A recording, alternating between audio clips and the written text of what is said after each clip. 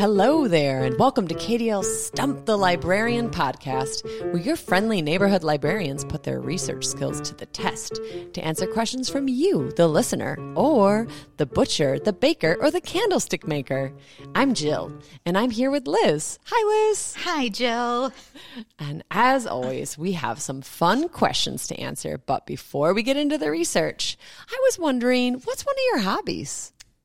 That's a great question, Jill. I would say one of my hobbies is bowling. Are you a bowler, Jill? I've bowled.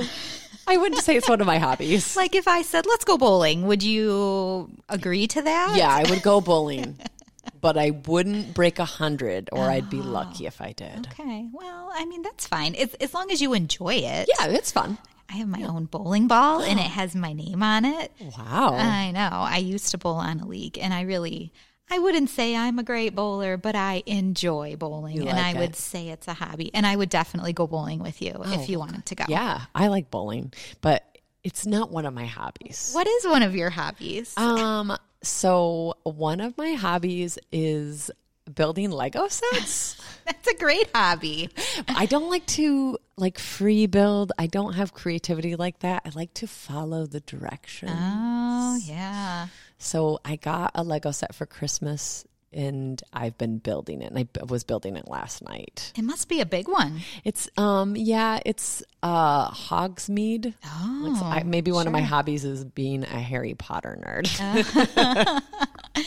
But, you combine that with Legos. Yeah. It sounds like perfect. A lot of fun. I love that as a hobby. Oh, that's amazing. Thank you for sharing that with us. Thank you for sharing yours. Bowling. My son is a bowler, so he would think that's cool. I wish I was a bowler, but I just like to bowl.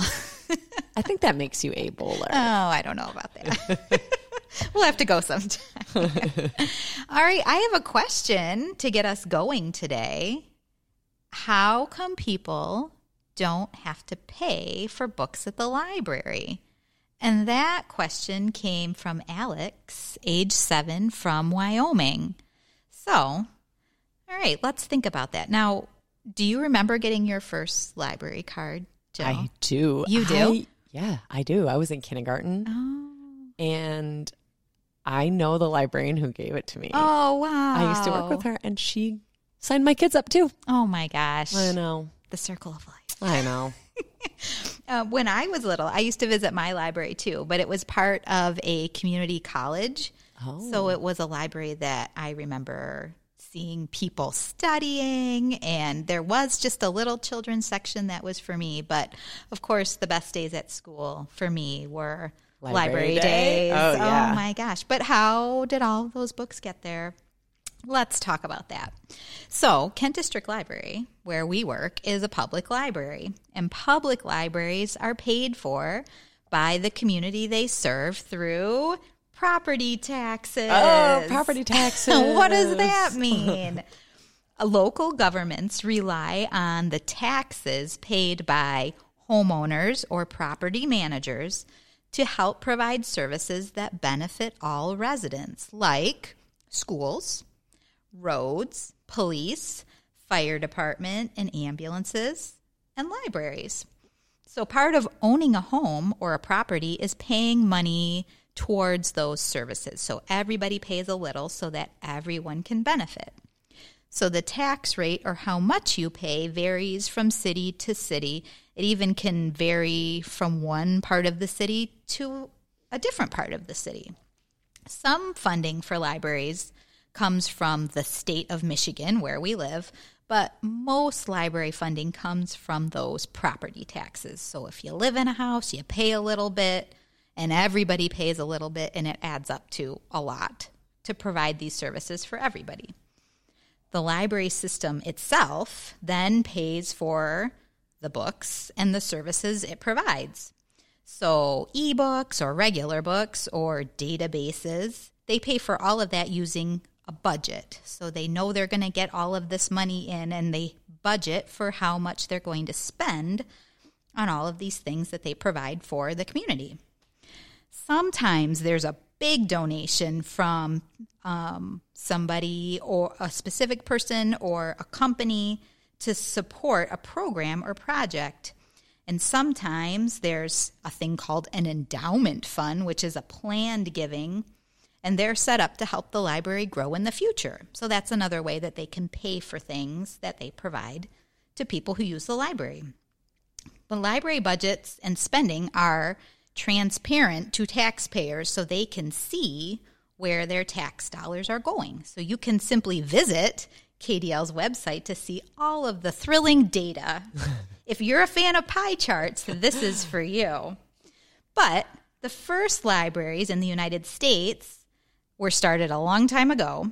In 1731, Ben Franklin established the Library Company of Philadelphia. But this was a subscription library, and people had to pay for it.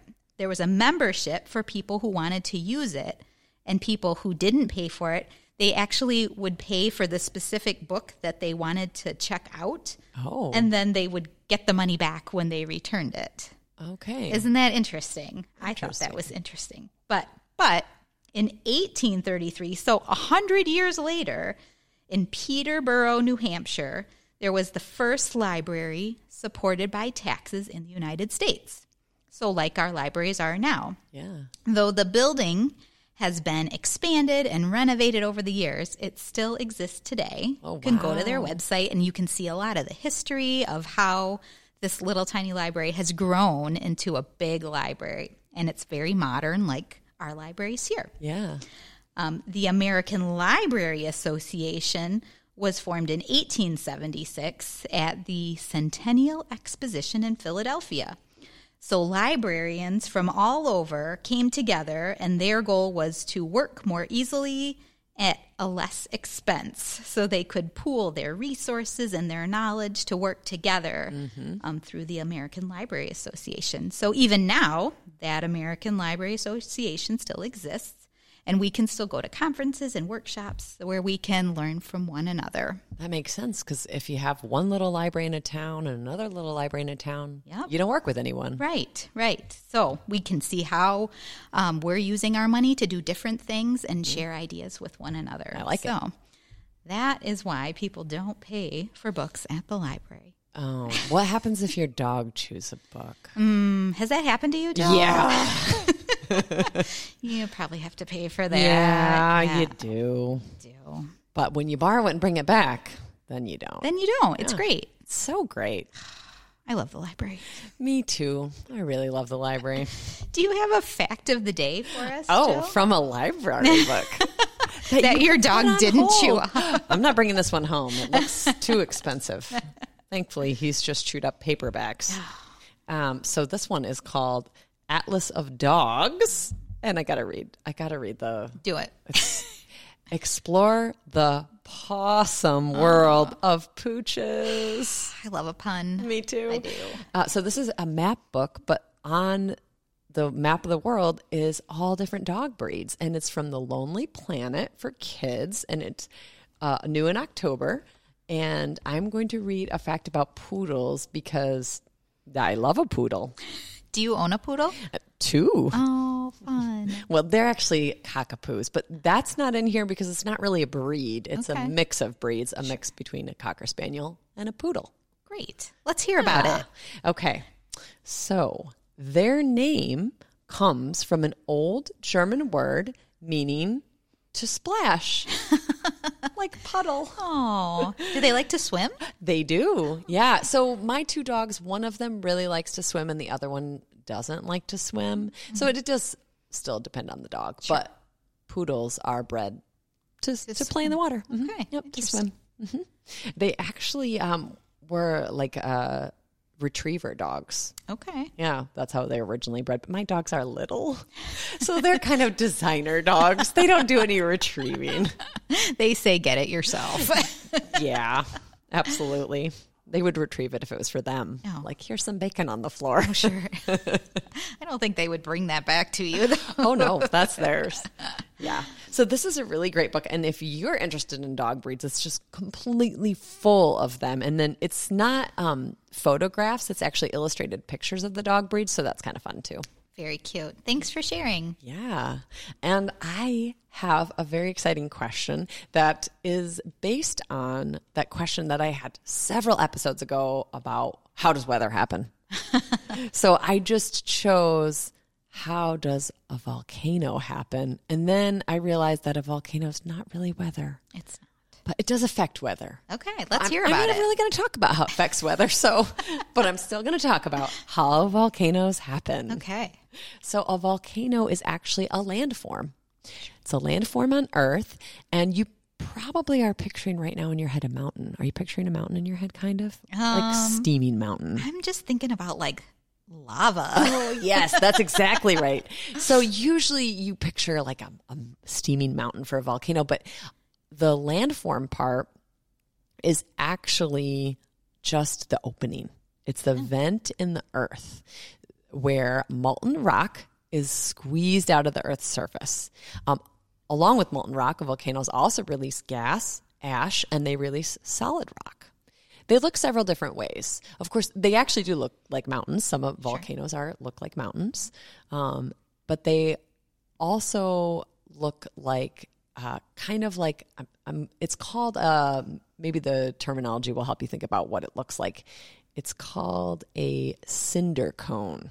Okay. So, because they kind of are flat on top. Yeah, flat on top because it's kind of open on the inside and there's a crater inside. And there are a lot of volcanoes like that. That's actually the most common type of volcano. There's a lot of volcanoes like that you can hike right up to. Oh. And then you can look down in. There's some that you can hike in. Have you ever done that before? I haven't. Sounds scary. It seems scary to me too, but you can do that.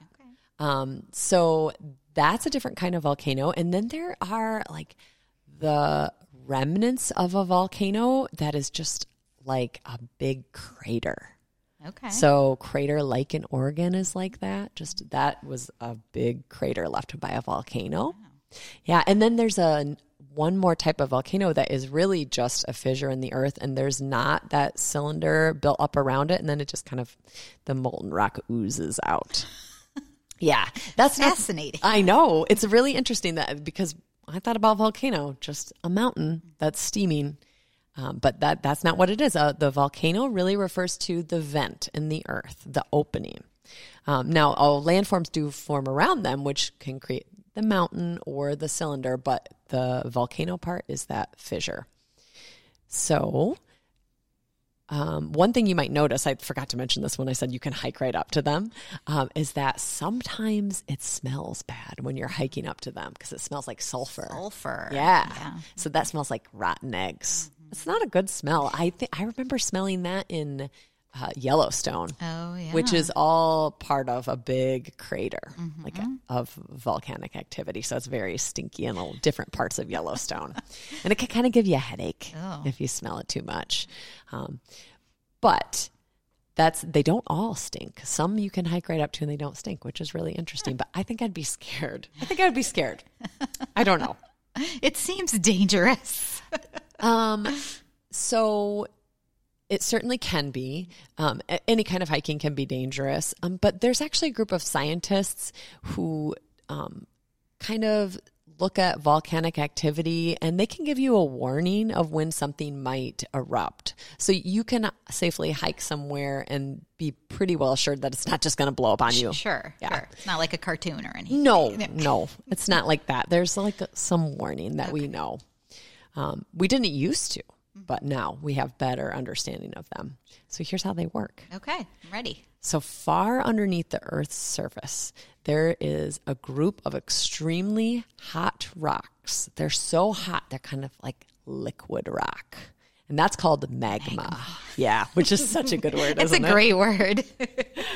So the pressure from the Earth forces those hot rocks to come up, and then eventually they come up out of that crack in the earth, the volcano, that fissure in the earth. They come out of that, and then the magma changes names, and the hot rock becomes lava. Yeah, also a good word. It is.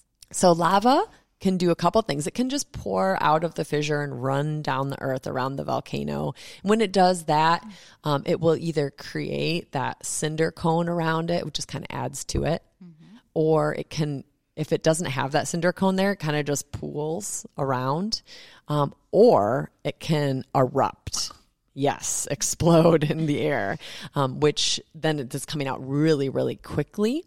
Or if it's in an enclosed mountain, it will like blast off the top of the mountain because it's coming out so quickly. Yes, that has happened historically. We've seen that happen.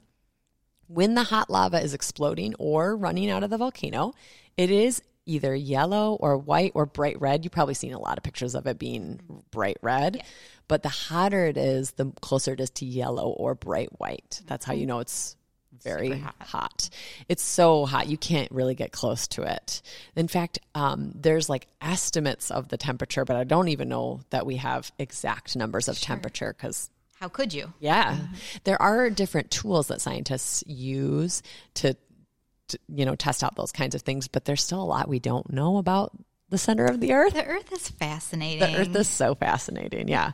So like I said, there were scientists that study volcanoes, but there's also scientists that just study different things kind of around volcanoes. Like different people study soil, and some people study like the age of the earth and how the earth moves and all those kinds of different things. All of those things volcanoes are involved in. So different kinds of scientists are studying about volcanoes. So we do learn more about them, which is interesting. So as the lava cools, it turns black. Okay. So around a volcano, like if you go hike at those cinder cones, the earth is really like black and sooty, and it's really dirty. Like if you go hike there, you're going to get kind of covered in ash. Right. So that's interesting too. That is interesting.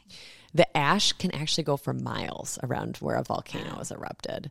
And it can affect when in 2010, there was a volcano that erupted in Iceland and affected airplanes. Oh, wow. Couldn't fly or land because of so much ash in the air. Mm-hmm. And that's a way that weather can be affected because it has a cooling effect, like cloud coverage kind of. So the Earth's crust is made up of huge rocky pieces called tectonic plates. And the plates, they move over the Earth. Most volcanoes form at the boundaries of these plates. So either where one plate pushes under another plate or one plate pulls away from another plate, that's where volcanoes are. So that's important to know. Like you can look and see if you live near a volcano, so you don't need to be afraid all the time of a volcano erupting and disturbing your life. You can see where they form because they form where these plates move. And volcanoes are destructive. When they go off, they can kill people. They also can destroy homes. Thankfully, we have scientists now who study volcanoes and who know when a volcano is going to erupt. Like there's some signs when there's going to be an eruption. There's like more steam and smoke and ash coming out of it, and temperatures rise and things like that. So they can kind of predict, oh, this one might erupt. So evacuate people out of the area for safety. So that is an important thing. But volcanoes, while they're destructive, they have also shaped our Earth. They create landforms. Like some of our islands are formed by volcanic activity. The rock they leave behind becomes land that you can live on. Mm-hmm. And volcanic ash also breaks down into really good soil for growing things. And some of the minerals that we use, like copper and gold and some of those other minerals that we use in creating things, are from volcanic activity, from like the rocks coming up from in the core of our Earth. Wow. I know. That's great. So I linked a couple of articles. One is a Nat Geo article, which has really good pictures, as we always say about National Geographic. Mm-hmm. And it's free. Some of National Geographic stuff you have to pay for, but this is a free one that I linked to. And the other one that I linked to is through our website, through Encyclopedia Britannica. And that was just a really good article about volcanoes, and has a lengthy discussion about the history of volcanoes, because volcanoes have really affected our history on Earth, because before we had such good scientists that could tell you this is going to be a volcano, volcanoes wipe out like whole civilizations. Sure. With the erupting kind, you know. Right. Because people didn't know. They didn't know. Mm-hmm. Right, exactly. And so they've really changed the history of our world, which is really interesting. And I'm not going to talk about that. So I'm going to refer you to that Encyclopedia Britannica and say, go check that out on our website. We have really good resources. And I don't know if have you ever read the I Survived series? I have read a few of them. Yeah, Yes. me too. And I haven't read this one, but there is one about I survived the volcano at Pompeii. Oh, yeah. okay. So you can check that out. It's, historical fiction and find out more about what it might be like to survive a volcano erupting. Those books are pretty exciting. They are exciting. Yes. Well, thanks for sharing all of that information about volcanoes. I really learned a lot. Quite fascinating. I have a book recommendation for you today. do? It is a little sciencey too. Okay. It's not about volcanoes, but Okay. the book I wanted to share is called Little Monarchs by Jonathan Case. And this is actually a graphic novel. So if you are a graphic novel reader, you might want to check this one out. This novel is set in the future in a world that experienced a sun shift, which made it impossible for mammals to live in the sunshine. The only people that did survive the shift live underground during the day, and they come out at night to avoid the sun. Maybe they're nocturnal now. Oh, yeah. So all of these people are living underground, except for the main character is 10-year-old Evie and her caretaker named Flora. Now, Evie's parents are scientists, and they're working on a cure for this sun sickness that people can't live above ground. They're living down in Mexico, and they're following monarch butterflies, and they're using the scales of their wings to make an antidote. It doesn't hurt the monarchs, but they need them to make this antidote. So Flora is Evie's caretaker, can also make this antidote, but it's only stable for a brief amount of time, and they have to take it every day. So Flora and Evie live in a van, and they travel the path of the monarchs. And they're doing research, and they're trying to create a vaccine that would allow them to live in the sunshine all the time. They encounter a lot of danger, and frequently the roads aren't clear. Trees fall and there's nobody to take care of them. So there are these little robots that work to clear the trees from roads as they travel. They just work autonomously. So I thought that was kind of interesting. Yeah. But throughout the graphic novel, we read Evie's journal entries. Some of them are scientific because she's kind of being schooled by Flora as they go. But some of them are just reflecting on their journey. And there are maps that show how they're traveling down the West Coast. So if you like maps, there's a lot of those in there. There's survivors who are knowledgeable about the natural world. Evie is spunky and daring, but we see that she needs help from Flora a lot. And they encounter in one part of the book a child that they think maybe was abandoned. And then they have to help figure out what to do with it if it's somebody who wandered out from below ground or somebody that got abandoned. So that was kind of a big scene in the book. But I could not put this book down. I read it cover to cover. It was kind of funny. It was kind of thought-provoking, and there was a lot of adventure and suspense along the way. So if you like a graphic novel that's a little bit different, it's a little science-y, and it's told in graphic novel style with lots of illustrations, you should check out Little Monarchs. And right now, it's available in print only. It's not available as an ebook yet, but I would highly recommend you check it out. Ooh, that sounds really good. It was a really good book. Highly recommend. So what did you learn today, Liz? Oh my gosh, Jill, I learned so much about volcanoes today. I did. I learned that they come in different shapes and sizes, and I kind of only thought about them as having that flat top, but they look like mountains too. So I guess I learned that today. What did you learn today, Jill? Well, I learned where the first public library was. Yeah. You asked me before, and I guessed wrong. Good thing you didn't quiz me on the podcast. I didn't quiz you today. No, and I did not know. And that is really, I want to go look at their website now. Yeah, it's really cool. If you like history and like I love old history. photographs and stuff, I thought it was really cool. I like I guess this might be one of my hobbies. I like traveling to libraries. Wherever we travel, Oh my gosh. we like to go look at libraries. I do too. I always look for the little library. So Me I'm like, too. let's go to the library. You're not Me alone too. in that, Jill. I hope more people than just librarians like to do that. 'Cause it's really fun. You can go into a public library even if you don't have a library card there. Sure. Yeah, we welcome people in here all the time. Come on in and look around. Yep, All right. Well, I guess that's it for today. that is. Thanks for all of your amazing questions and helping us to learn more about our world, too. For more information or to send us your own question, head to kdl.org/stump. Tune in to the next episode where we answer more of your questions. Huge and special thanks to the KDL Programming Department, the KDL Marketing Department, and JD Delinsky for our intro and outro music. Thank you. Bye.